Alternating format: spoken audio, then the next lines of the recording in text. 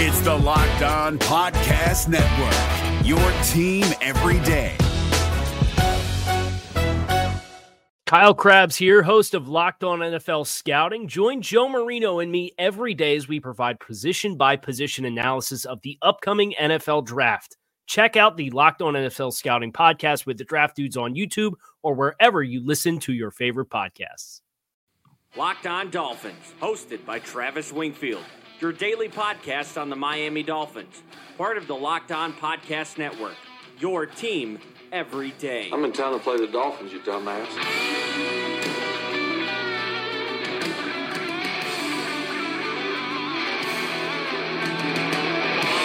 What's up, Dolph fans, and welcome into the Tuesday, December the 10th edition of the Locked On Dolphins podcast. I am your host, Travis Wingfield, and as always, I am here to bring you your daily dose of Miami Dolphins football. And on today's show, we'll get to the aftermath from Sunday's loss in New York, the snap counts, the team and player stats, and everything in between, plus the out-of-town scoreboard watching Miami needs to do down the stretch, and another potential alternative if it is not to a B, plus where Miami will finish with X amount of wins in the draft, and some inside stories from Barry Jackson of the Miami Herald. All of that and more, but first, before any of it, I kindly invite each and every one of you to subscribe to the podcast on Apple Podcast, Spotify, Stitcher, Tuned In. Go ahead and leave us a rating, leave us a review for the very best Miami Dolphins podcast on the internet. Give me a follow on Twitter. It's at Wingfield NFL, voted the number one follow on Dolphins Twitter by Dolphins Twitter. Check out the show at Locked On Fins. We'll follow you back. And of course, LockedOnDolphins.com. We have the aftermath and all the stats up on LOD.com. Right now, let's go ahead and jump right in. That's another Miami Dolphins. And I want to start this podcast by getting something off my chest. It's a common response I get when I tweet my usual silver lining information tweets that come out on Mondays after the games. And look, I am fully aware that bragging about going 5-4 after the bye week, or nearly doing it, I should say, is a ridiculous thing to get excited about on the whole. But please consider some flippin' context with this. Consider this team has half the cash owed to its roster as the next lowest team on that list. Consider that this team had nearly 50% UDFAs on the roster. Consider that this team will finish the season having given reps to more players. 78 is the record. We are at 73 right now, with several players joining the roster next week. We are going to get to that mark in a couple of games going forward than any team in the history of the National Football League. This team is supposed to be the worst team in league history, and they're not. In fact, they're downright better than a few of the teams in the league this year, and that alone is a completely remarkable fact. This team was designed to lose games. They were built to go 0-16, and the density is ridiculous to me on this topic, but I also understand where that comes from. And speaking of beat guys, Barry Jackson continues to pump out the best content among the beat writers as far as I'm concerned. I really don't think opinions from the beat guys do it for me, but getting information we otherwise cannot get, that sure does, and that's what Barry does. So a pair of stories here from the Miami Herald over the last 24 hours. First, about Taco Charlton, who was inactive for the game on Sunday despite leading the team in sacks since he got here after the Cowboys game in week number 3. Taco was a healthy scratch from the game on Sunday, and Brian Flores says, according to Barry Jackson of the Miami Herald, that it wasn't performance or practice-based, but rather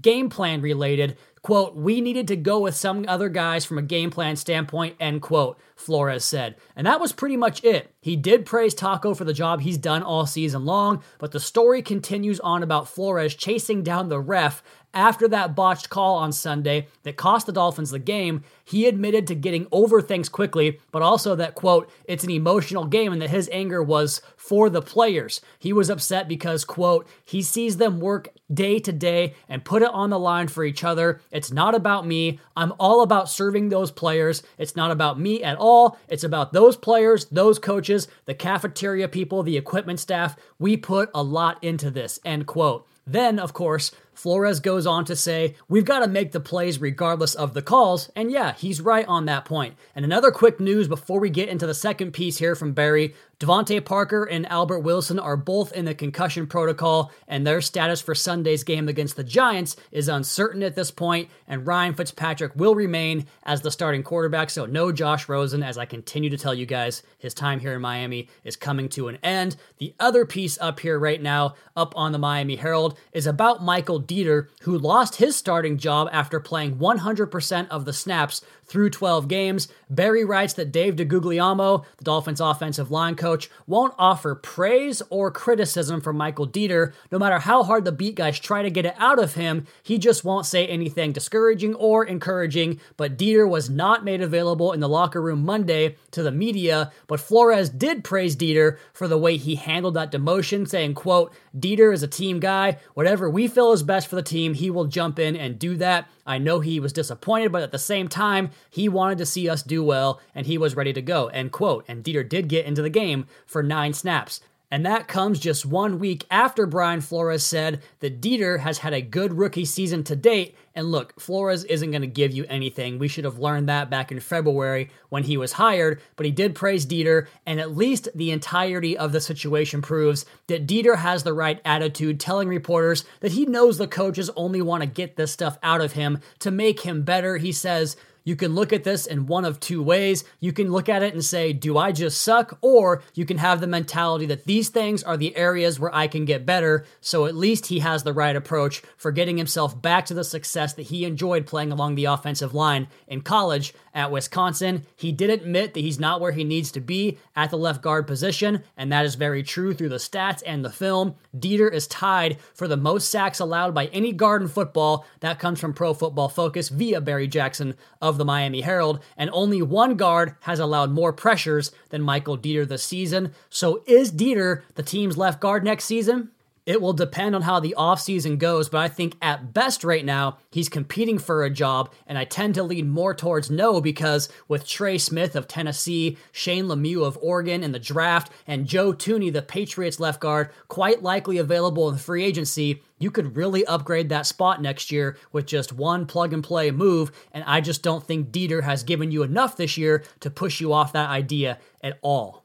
So you can really stand to upgrade that spot. And it's high time to upgrade your quality of sleep with Casper. The original Casper mattress combines multiple supportive memory foams for a quality sleep surface with the right amounts of both sink and bounce. Get $100 towards select mattresses by visiting Casper.com/LockedNFL. That's all caps, one word. Casper.com/LockedNFL and using promo code LockedNFL at checkout. Terms and conditions apply. If you can't visit Casper right now, you can find this and all other offers from Locked On sponsors at LockedOnPodcast.com/offers. If you're looking for the most comprehensive NFL draft coverage this offseason, look no further than the Locked On NFL Scouting Podcast. Join the draft dudes, Kyle Krabs and Joe Marino, as they go position by position through the NFL free agent class and into the star-studded crop of college stars who will be selected in the 2024 NFL Draft. If you want to know who your favorite NFL team should be adding to its roster, you need to check out Locked On NFL Scouting, available on YouTube and wherever you get your podcasts. Part of the Locked On Podcast Network, your team every day. We're driven by the search for better, but when it comes to hiring, the best way to search for a candidate isn't to search at all. Don't search, match with Indeed. 93% of employers agree Indeed delivers the highest quality matches compared to other job sites, according to a recent Indeed survey. And listeners of this show will get a $75 sponsored job credit to get your jobs more visibility at Indeed.com/podcast. Just go to Indeed.com/podcast right now and support our show by saying you heard about Indeed on this podcast. Indeed.com/podcast. Terms and conditions apply. Need to hire? You need Indeed. Toast up with the game, from full stop to a whole nother domain. Out the bottle, I'm a living proof, so ain't compromising half a million. It's a Tuesday here on the Locked On Dolphins podcast, part of the Locked On Podcast Network, and that means we are talking about the aftermath from the game on Sunday. We take 3 days to get over things here on the podcast. Tomorrow we'll have the All 22, and then we'll turn the page on Crossover Wednesday to take a look at the New York Giants for the Dolphins' Week 15 opponent coming down the pipeline, once again back in the same building as they were on Sunday against the Jets. And we jump here now into the LockedOnDolphins.com article, the aftermath article, to take a look at where the Dolphins land on the ranking spectrum, where their individuals are, and of course the snap counts from the game on Sunday. And the biggest claim to fame we had going this season was the Dolphins' red zone offensive percentage in the top 3 heading into that Jets game. We knew it was going to go down after an 0-for-5 performance on Sunday against the Jets in the red zone. Miami could not finish their drives, of course, being down several bodies at the skill positions, a bad offensive line, and no running game to speak of. That's kind of a given, but things went awry for them anyway. They are now down to 56.8% conversion rate, dropping about 13 percentage points and falling all the way from 3rd to 16th in the NFL now in red zone touchdown scoring. The Dolphins' third down offense ranks 26th in the NFL. They are converting 34.4% of their third down plays into chain-moving plays, and Ryan Fitzpatrick leading this passing game. They average 216.2 yards per game. That's 23rd best in the NFL. The rushing attack, despite its season-best performance on Sunday, still ranks dead last at 67.3 yards per game, and now at 17 points per, the highest mark of the season for Miami. They rank 30th in scoring offense. And on the other side, the Dolphins allowed just 22 points on Sunday. That was the lowest mark since the victory back in Indianapolis on November the 10th. The Dolphins' defense ranks 30th in total defense, 23rd in passing defense. They are 30th against the run and still are dead last in scoring at 30.7 points per game. So averaging 17 points on offense, allowing 30 on defense. You'd like to see those numbers flipped around the other direction. Hopefully that happens in the coming years. Miami's defense are allowing 59.2% of red zone drives to end in touchdowns. That ranks 23rd in football, and on third downs on defense, the opposition converts 43.9% of the time. That's good for 26th in the National Football League. Miami are still a top 10 missed tackle percentage team, so they're still tackling well, and they're still doing well on the penalty front. They've allowed the 6th fewest penalty yardage this season, with the 5th fewest penalties accepted against them. Snap counts on the offensive side, and Miami had to go to 12 and 13 personnel, way more than they have this year altogether because of the injuries at the wide receiver position. The Dolphins played 3 tight ends at least 33 snaps in this game, so Clive Walford goes from a 7 or 8 snap per game player all the way up to 33. Miami entered this game playing 12 or 13 personnel roughly 20% of the time, and 12 personnel made up 19% of their total snaps on the season. 13 personnel, just 1% of the total snaps. That all changed on Sunday, but we go back to the quarterback position. Ryan Fitzpatrick played every snap, all 72 of them. And at the running back position, Patrick Laird goes from an afterthought to the main guy, pretty much the only guy. He played 59 snaps, that's good for 82%, and Myles Gaskin got 13 reps, good for 18%, where Chandler Cox played 7, just good for 10%. So not many 21 personnel packages, a lot of 12 personnel, more 13 than usual, and of course the receiver group is why that happened. Allen Hurns leads the way with 57 snaps, only 79% of the snaps for Miami's top snap getter. That number had been up in the 90s going back to Preston Williams and even more recently with Devontae Parker, but of course both those guys not in the game. Isaiah Ford was second with 55 snaps. That's good for 3/4. And Devontae Parker only played 18. That's 1/4, 25%. And Albert Wilson played 17, good for 24%. Mac Hollins probably wasn't supposed to play on offense in this game, but he had to. 10 snaps, good for 14%. At tight end, Mike Gesicki played 50. That's 69%. Nice. Durham Smythe played 41 snaps. That's 57. And of course, Clive Walford, the 33 snaps, was good for 46%. So basically, the offense had to scrap their initial game plan and make up a new one on the fly because of those injuries. Anytime you lose 2 players at a position, it really changes things in this league. Along the offensive line, 4 guys played the entirety of the game. Julian Davenport, Daniel Kilgore, Evan Boehm, and Jesse Davis all played 72 total snaps, 100% of the snaps each. Keaton Sutherland played 63, that's 88%, and Michael Dieter, of course, had those 9 snaps, good for 12% to make up the rest. rest of the offensive line. And isn't it just kind of comical how the Dolphins' healthiest unit this year has been the offensive line, by far the worst unit on the entire football team. They've been dinged up in the secondary, at receiver, at tailback, along the defensive line. They've had linebackers miss some time, but of course, the one group holding strong is that offensive line. Just another cruel data point in a cruel season. As Dolphins fans, Ryan Fitzpatrick goes from his best statistical game to one of his worst of the season since he came back into the lineup in that Washington post-bye week number 6 game. His passer rating was just 65.7. He had several interceptable passes in this game, in my opinion. He was under 7 yards per attempt at 6.6, and he completed only 40% of his passes against pressure for just 5.1 yards per attempt. We talked about it on the podcast on Sunday, how Isaiah Ford made the most of his opportunity as he shows up with 92 yards on 9 targets. That's better than 10 yards per attempt. He averaged 5.5 yards after the catch on the day in total, and Devontae Parker caught both his targets for 28 yards, but of course left the game with a concussion. The other downside was Mike Gesicki caught just 25%, 1 out of his 4 targets, although I saw 5 on Yahoo. Discrepancy there between they and Pro Football Focus, averaging just 1.5 yards per target, although to his credit, again, there was an inaccurate throw on a red zone shot when Gesicki uncovered into the end zone. Allen Hurns continues to contribute on the exact same plane every single week, right around 4, 5, 6 catches, 50, 60 yards. He had 7 targets and 68 yards in this game, and his yards per attempt over the last 4 games is up to 7.84. He's got 196 yards in the last 4 games on 25 targets, a very reliable slot guy in that regard. Patrick Laird, almost all of his damage came off either tackle. He had 2 long runs,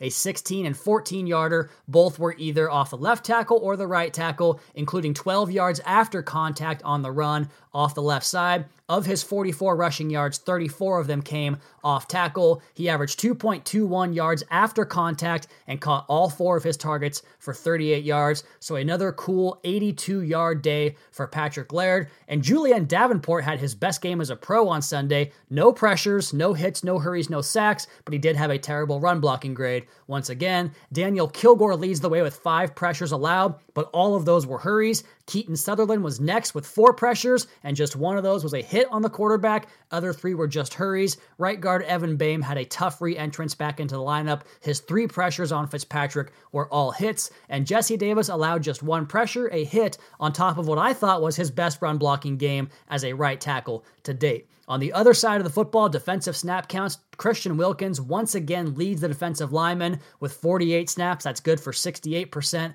Devon Godshaw plays 37, back down to 52%. He had climbed up into the 80s in recent weeks. This is more his speed, I think. Avery Moss played 24 snaps, 34%. John Jenkins played just 21 reps, good for 30%. And Gerald Willis got out there for 11 snaps. That's good for 15%. At linebacker, Jerome Baker did not leave the field. He played all 71 downs. Vince Beagle played 59 snaps. That's good for 83%. Raekwon McMillan had 46 snaps. Andrew Van Ginkel had 35. Sam McGuavin had 33. And Charles Harris got out there for 24 snaps on Sunday. So that's a lot of reps for linebackers. The Dolphins making do with what they have. Obviously, their best, deepest position right now at linebacker on defense, and that's how they're treating it. In the defensive backfield, Nick Needham, Eric Rowe, and Adrian Colbert all played 71 snaps each, good for 100% of the workload. Jamal Wiltz was next with 61 snaps. Ryan Lewis played 44, Ken Webster 29, and Steven Parker 25 in the game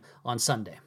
And Parker was given the best grade of the day from Pro Football Focus with an elite blue 90 score in the game. I'm curious to know how they decide that, because his fatal decision on that final drive should have been downgraded big time. That was just an atrocious play to give the Jets 37 yards on the most critical possession of the game. He did have that pick, however. I assume that really influences things. Christian Wilkins was next. He had 4 more pressures in the game, 3 more run stops, and earned green grades all across the board. And Adrian Colbert, the former Miami Hurricane safety, had his best game according to Pro Football Focus since joining the team, did not allow a reception in his deep safety position, and he made 1 tackle and missed another. How that that works, I'm not sure. Raekwon McMillan made just 3 tackles in the game, but they were all good for run stops. But his effectiveness to me was more measured by the way he attacked those lead blocks and spilled fullbacks out all day long. I thought he was integral to Miami's best run defensive day of the season, just as Devon Godshot is every single week. He had a pressure and 2 more run stops. His strong season continues,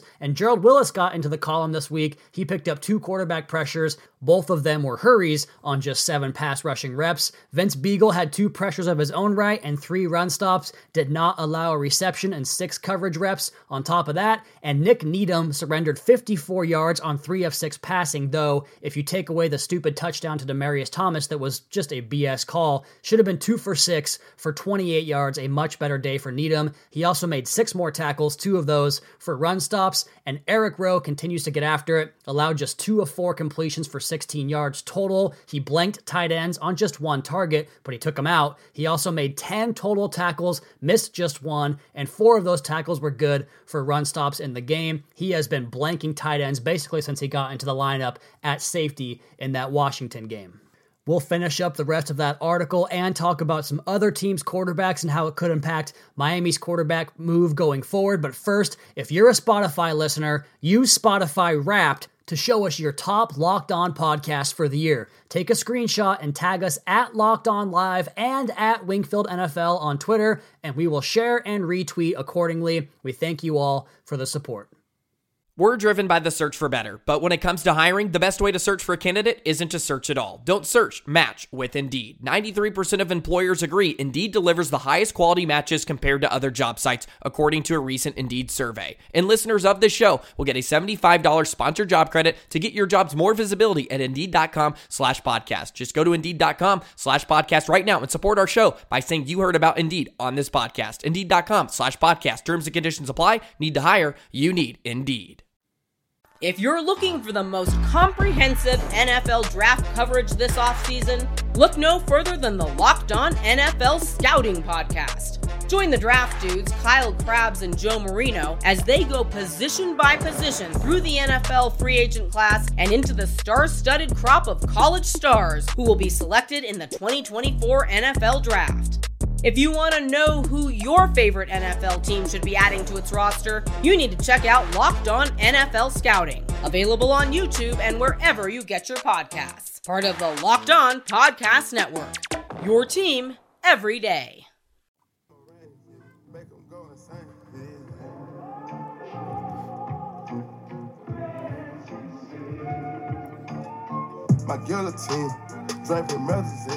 We're going to talk about somebody else's quarterback here in just 1 second, but first, how about someone else's quarterback or our former quarterback? We have to talk about Ryan Tannehill because we just do. For years, I tried to convince Dolphins fans that if you play Ryan Tannehill in a 12 personnel heavy attack that gave him deep drops, flood concepts, some vertical shots built in, setting things up off of play action, that he could be a deadly quarterback, that he could be a good integral part of a good football team, a playoff team, a top 12 type of quarterback who could go on runs where he played like a top 10 or even a top 5 quarterback for long stretches at a time, and that's what he's done so far in Tennessee. Look, he would not have worked in this scheme. It does not suit his game whatsoever. But even back to his rookie season, that underwhelming 2012 season, when I charted all of his plays and into 2013, 2015, 2016, and beyond,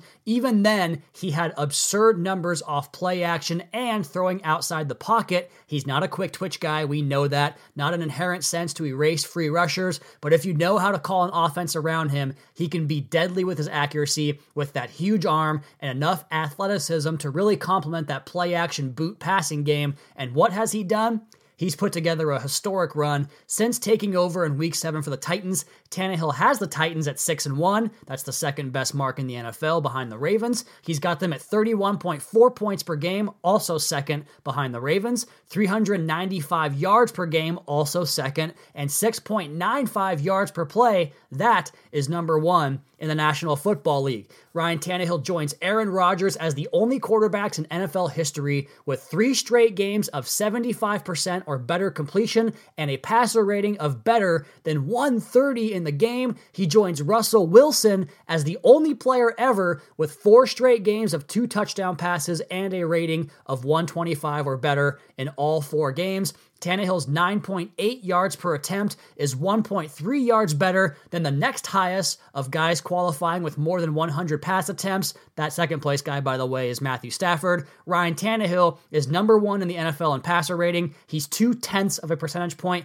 behind Drew Brees for number 1 in completion percentage. He's number 1 in yards per attempt, and he trails only Lamar Jackson in touchdown percentage. He's second to Pat Mahomes in adjusted net yards per pass attempt. He's third in game-winning drives and 5th in fourth quarter comebacks. And remember, he's played just half the season. Why am I telling you this on a Miami Dolphins podcast here on the Locked On Dolphins podcast? Because, well, I lost followers, I lost listeners, and credibility in the eyes of some for my stance on Ryan Tannehill as a pretty good player, and I'm just going to go ahead and accept apologies now. But mostly, the reason I'm telling you this is to trust me to build up my own credibility on evaluating quarterbacks for this Dolphins football team, and that's where this next one comes in. And there are these strange mandates I see every day on Twitter, stipulations that people seem to have that are tied to a particular quarterback in the second tier of quarterbacking, that number 2 tier that is not the elite guys, because people somehow think that having no quarterback is better than having a tier 2 quarterback. It's just so odd to me. There are maybe 3 or 4, 5 at best quarterbacks that will have elite seasons every single year from now until they retire. The rest of the good ones are guys like Tannehill, where the right situations can elevate them into elite status for a year at a time, maybe a couple years. Guys pop up, guys go back down. That's the nature of the league. You're not going to be the same guy every single Sunday, but that plane, that existence of tier 2, that's where Matt Stafford exists. There's rumblings out there that the Lions could possibly move on from their longtime quarterback. It's totally unsubstantiated, so don't think anything else, and nothing more than Twitter rumors at this point, but it's worth exploring because he'd be the best veteran option out there in a year where all of a sudden the quarterback pickings seem rather thin. Plus, Miami was attached to Matt Stafford in 2018. Was that an Adam Gase production? Was Chris Greer involved? We'll never know, but maybe they recircle that thought, especially with the idea that Jim Caldwell could be back. Over the last 4 years, Matt Stafford is 1,313 completions on 2,005 passes. That's good for a 64.5% completion rate for 15,049 yards. That's 7.5 yards per attempt. He's got 93 touchdown passes and 36 picks. That's good for a passer rating of 96, which is top 10 in the NFL over that 4-year stretch. Matt Stafford played 136 consecutive games before this injury this season. 136. That's more than 8 years without missing a game. He has the admiration of Jim Caldwell, and Stafford is a tremendous fit for this Dolphins scheme. He's a smart player with a terrific inherent feel for the rush.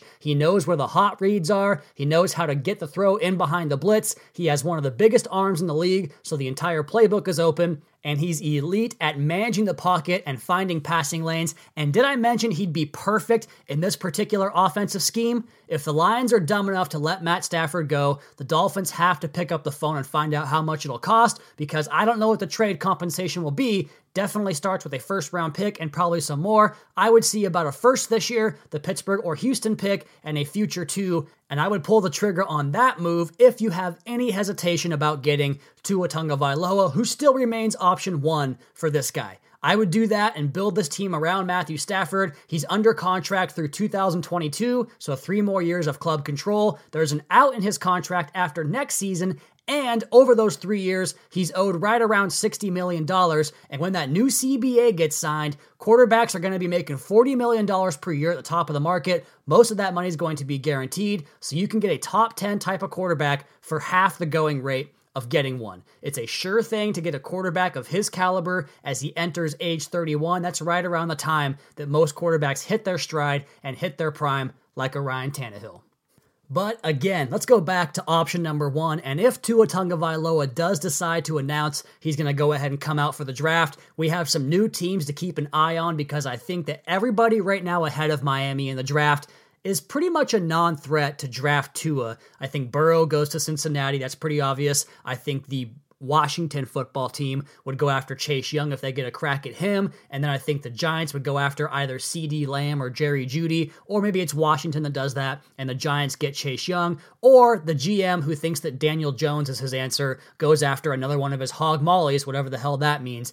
Anyway, I think any of those three teams do not have a threat to Miami, so then we have to look at the teams right below Miami and teams that could threaten to jump the Dolphins if the Fins win a couple more games. We're talking, of course, about the Lions, who probably finish out the year with losses because they're 0-5 without Matt Stafford, and they have games against Green Bay and Tampa Bay and one road date in Denver. I'm just not sure if David Blau wins those games. The Cardinals, with Kyler Murray's hamstring and how bad he's playing with that hamstring, are home for the Browns on Sunday before road games in Seattle and at the Rams. They got to beat Cleveland, probably their last chance to get a victory this season. And Jacksonville probably going to go 0-3 to finish out the string. They've been the worst team in football since their bye week. They'll finish up with games in Oakland and Atlanta before coming back home to the Colts. And the Falcons, I think, are probably clear of danger with regards to jumping Miami because they're playing pretty good ball right now. They finish up at San Francisco. That'll be a loss. Then home for the Jags, and then again at home for Tampa Bay. They could win both those games. So I think all things told, Miami are probably going to be favored to win these next two games. Maybe it'll be close against the Giants.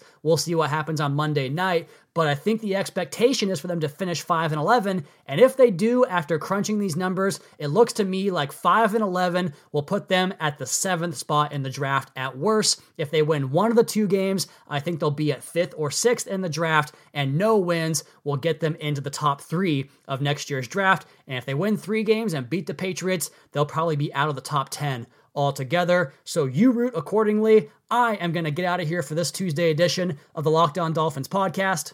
We've got all 22 review and crossover Wednesday with Locked On Giants on tomorrow's show. But as for now, you all please be sure to subscribe to the podcast on Apple Podcast. Leave us a rating, leave us a review. Check out the other Locked On Sports family of podcasts for all the local and national coverage of your favorite teams. Follow me on Twitter at Wingfield NFL. Follow the show at Locked On Fins. Keep up to date on the Daily Dolphins blog over at LockedOnDolphins.com. You guys have a great rest of your night. We'll talk to you again tomorrow for another edition of the Locked On Dolphins podcast, your daily dose for Miami Dolphins football. Fuck it, mask on. Mask on. Fuck it, mask on. Is your team eliminated from the playoffs and in need of reinforcements? Maybe it's time for a rebuild, or maybe they're just a player or two away from taking home the Lombardi Trophy. Either way, join Keith Sanchez and Damian Parson for Mock Draft Monday on the Locked On NFL Draft Podcast. They'll tell you which college football stars your team will be taking in the 2024 NFL Draft. Check out Mock Draft Monday on the Locked On NFL Draft Podcast, part of the Locked On Podcast Network, your team every day.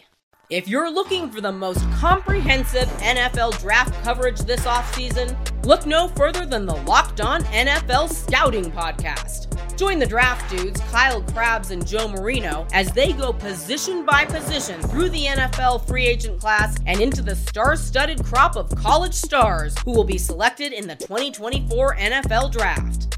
If you want to know who your favorite NFL team should be adding to its roster, you need to check out Locked On NFL Scouting, available on YouTube and wherever you get your podcasts. Part of the Locked On Podcast Network, your team every day.